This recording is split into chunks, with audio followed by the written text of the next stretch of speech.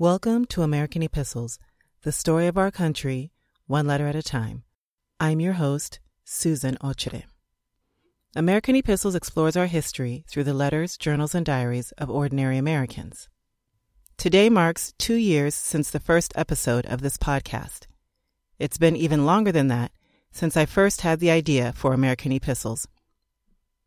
I'm so grateful to everyone who encouraged me to take the plunge. I also appreciate my fellow history podcasters who, very early on, promoted the show, gave me technical advice, and gave very kind reviews on Apple Podcasts. I especially have to name Jerry Landry of Presidencies of the United States and Ben Jacobs from Wittenberg to Westphalia. Thank you, Jerry. Thank you, Ben. And thank you, listeners. A little before Christmas, the show passed 4,000 downloads, which I know may not seem like much for 2 years, but it's about 3,990 listens more than I even dared to hope for, and I appreciate every single one. As I begin year 3, I'm excited to learn about and share with you more stories and letters from our nation's history. All along, I've been intrigued by the idea that these writings can take us back in time to experience history with the people who lived through it. The so-called ordinary people weren't trying to make history, they were just living their lives. As you know, I share these letters as part of an overall story, for example, about the Great Migration or the West Virginia Mine Wars. Over the course of a series, we might hear from up to 50 different people, but only snippets of their lives. This year, we'll be able to follow some individuals much more closely. I'll continue doing the multi-part series as I have for the first 2 years of this show. Now I'll also be releasing short, bi-weekly episodes devoted to the words of a single individual so we can experience weeks, months, or even years of each subject's life. For these special episodes, I'll start with some brief background information and then devote the rest of the time to the subject's words, uninterrupted. The first person from the past that we'll walk with is Eleanor Rupert. We'll actually meet her in a few minutes, but first I want to tell you about another new thing for this year, which is my Patreon page. There are 3 support options, $1, $3, or $5 per month. Any size contribution is appreciated and helps pay for things like hosting fees and extra file storage. All of my friends who are willing to contribute at any level will have early access to the special bi-weekly episodes. In fact, the next episode of the Eleanor Rupert series is already available to everyone who signs up to support the show financially, so they don't have to wait until January 19th to hear it. If you would like to contribute, please go to americanepistles.com and click support. And I also appreciate your support in the way of ratings at Apple Podcasts. Now, back to Eleanor Rupert. She was born Eleanor Pruitt in 1876.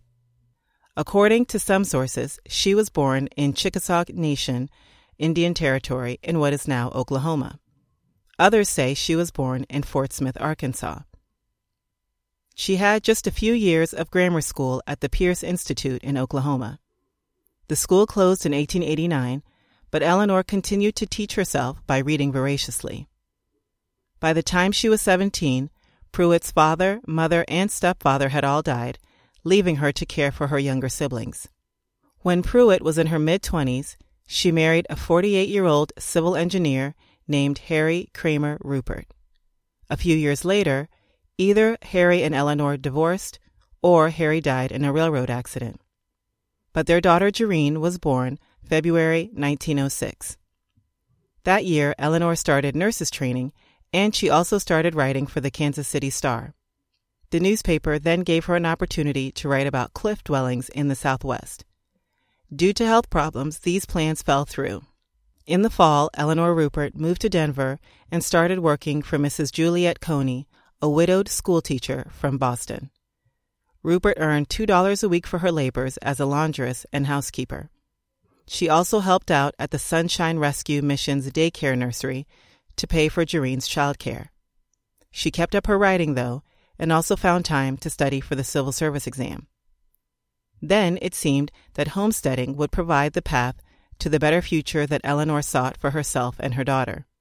The Homestead Act gave tracts of land to male citizens, widows, single women, and immigrants who pledged to become citizens. On the advice of a priest at the rescue mission, Rupert started looking for a housekeeping job for a rancher, as that appeared a good step towards homesteading. Mrs. Coney agreed, and in March of 1909, Eleanor responded to an ad in the Denver Post seeking a housekeeper to help on the homestead of Henry Clyde Stewart, a Scottish widower. The job was in Sweetwater, Wyoming, near the Utah border. Rupert and Stewart first met for an interview in Denver. Rupert was hired, moved to Wyoming, and began a 4-year correspondence with Mrs. Coney. These letters would eventually be published in the Atlantic Monthly magazine, and then in a book. The popularity of the letters surprised Rupert, who, as I said, had very little formal education. I'll share her letters in several 20-ish minute episodes, starting today.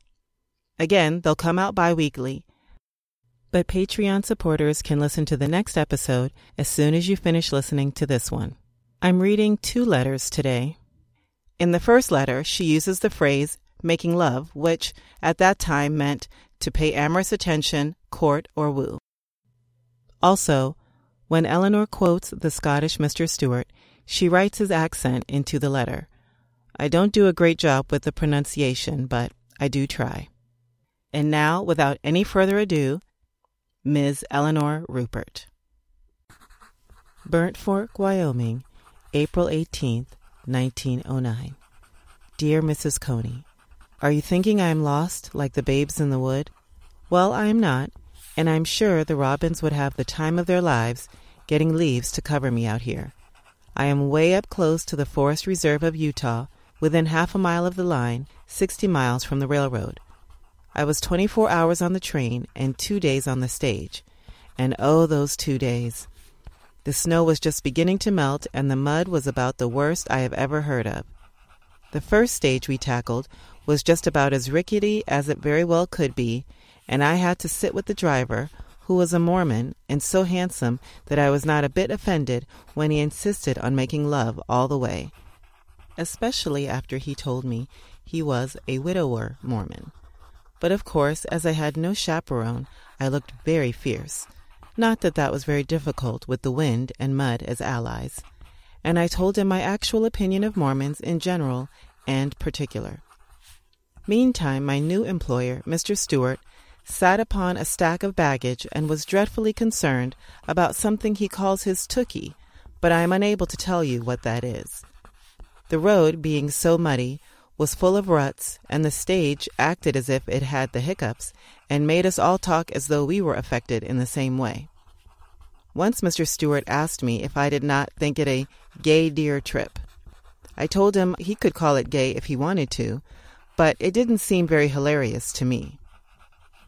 Every time the stage struck a rock or a rut, Mr. Stewart would hoot until I began to wish we would come to a hollow tree or a hole in the ground so he could go in with the rest of the owls.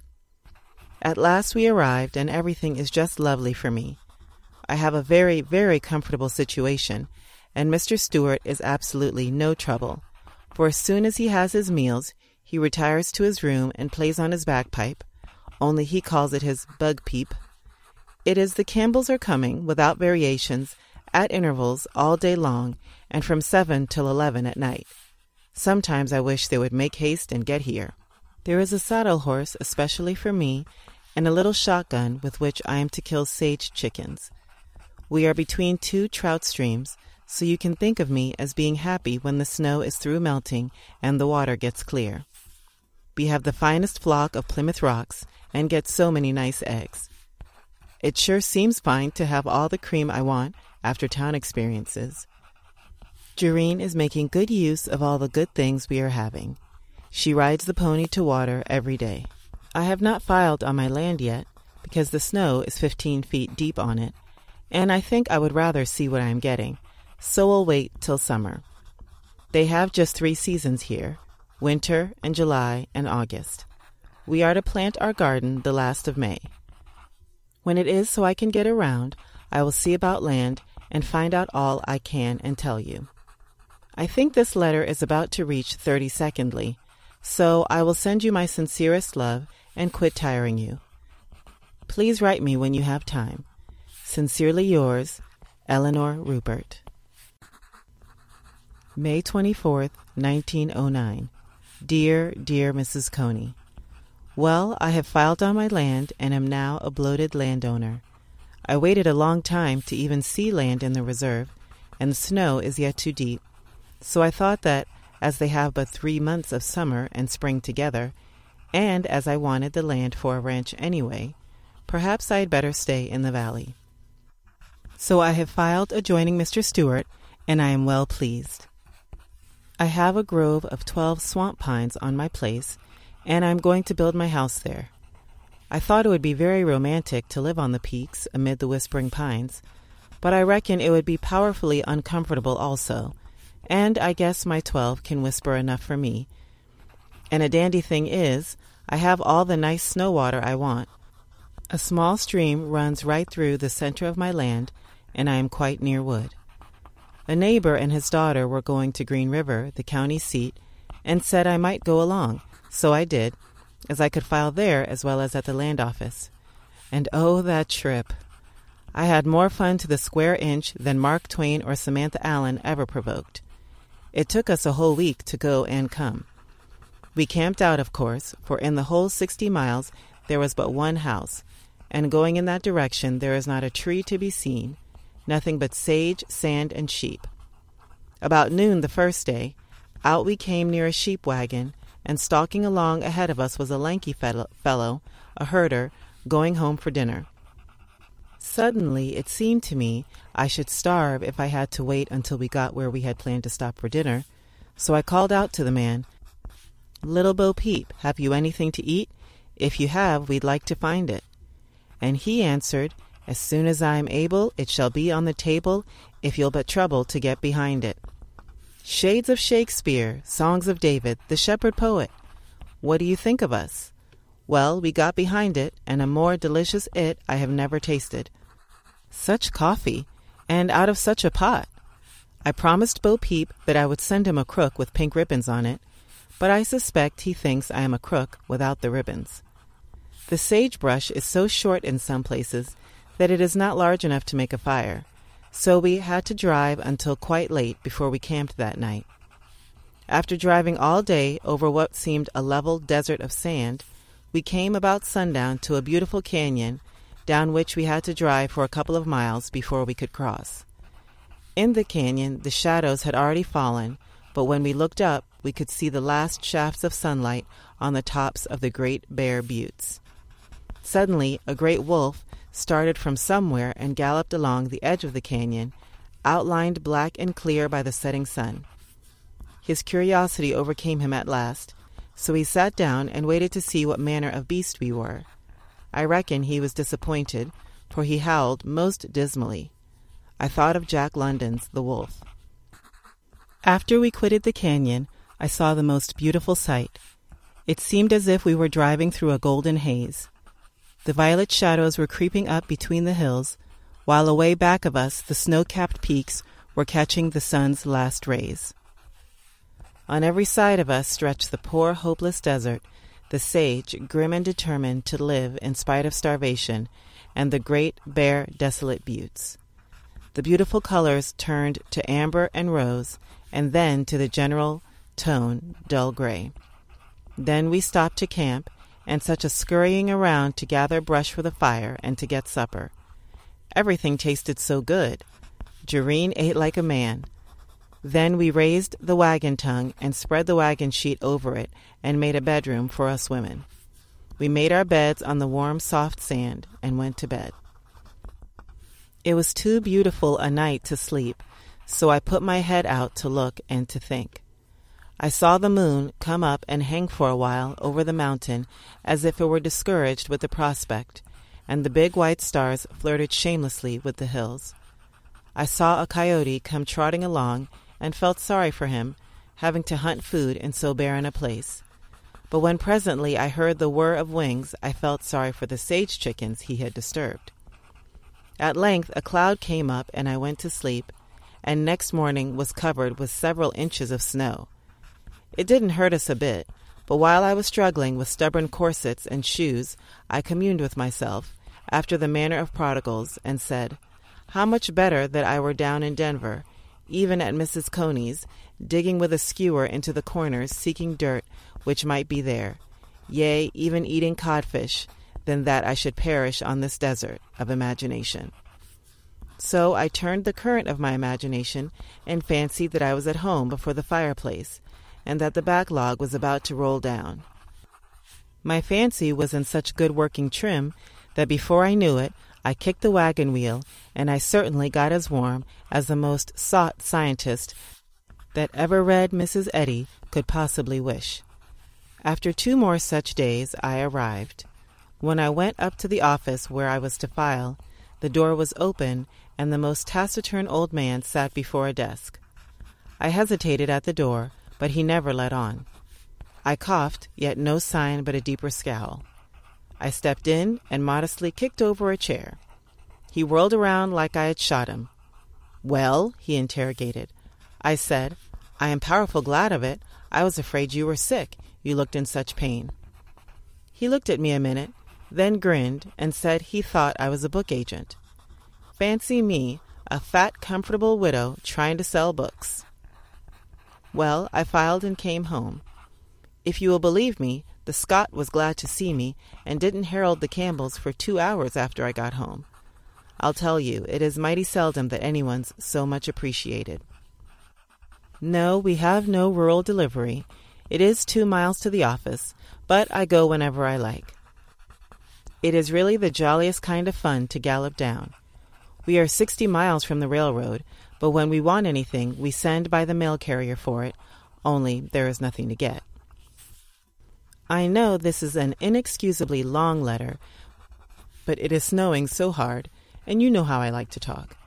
I am sure Jareen will enjoy the cards, and we will be glad to get them. Many things that are a comfort to us out here came from dear Mrs. Name redacted. Baby has the rabbit you gave her last Easter a year ago. In Denver, I was afraid my baby would grow up devoid of imagination. Like all the kindergartners, she depended on others to amuse her. I was very sorry about it, for my castles in Spain have been real homes to me. But there is no fear. She has a block of wood she found in the blacksmith shop, which she calls her dear baby. A spoke out of a wagon wheel is little Margaret, and a barrel stave is bad little Johnny. Well, I must quit writing before you vote me a nuisance. With lots of love to you, your sincere friend, Eleanor Rupert.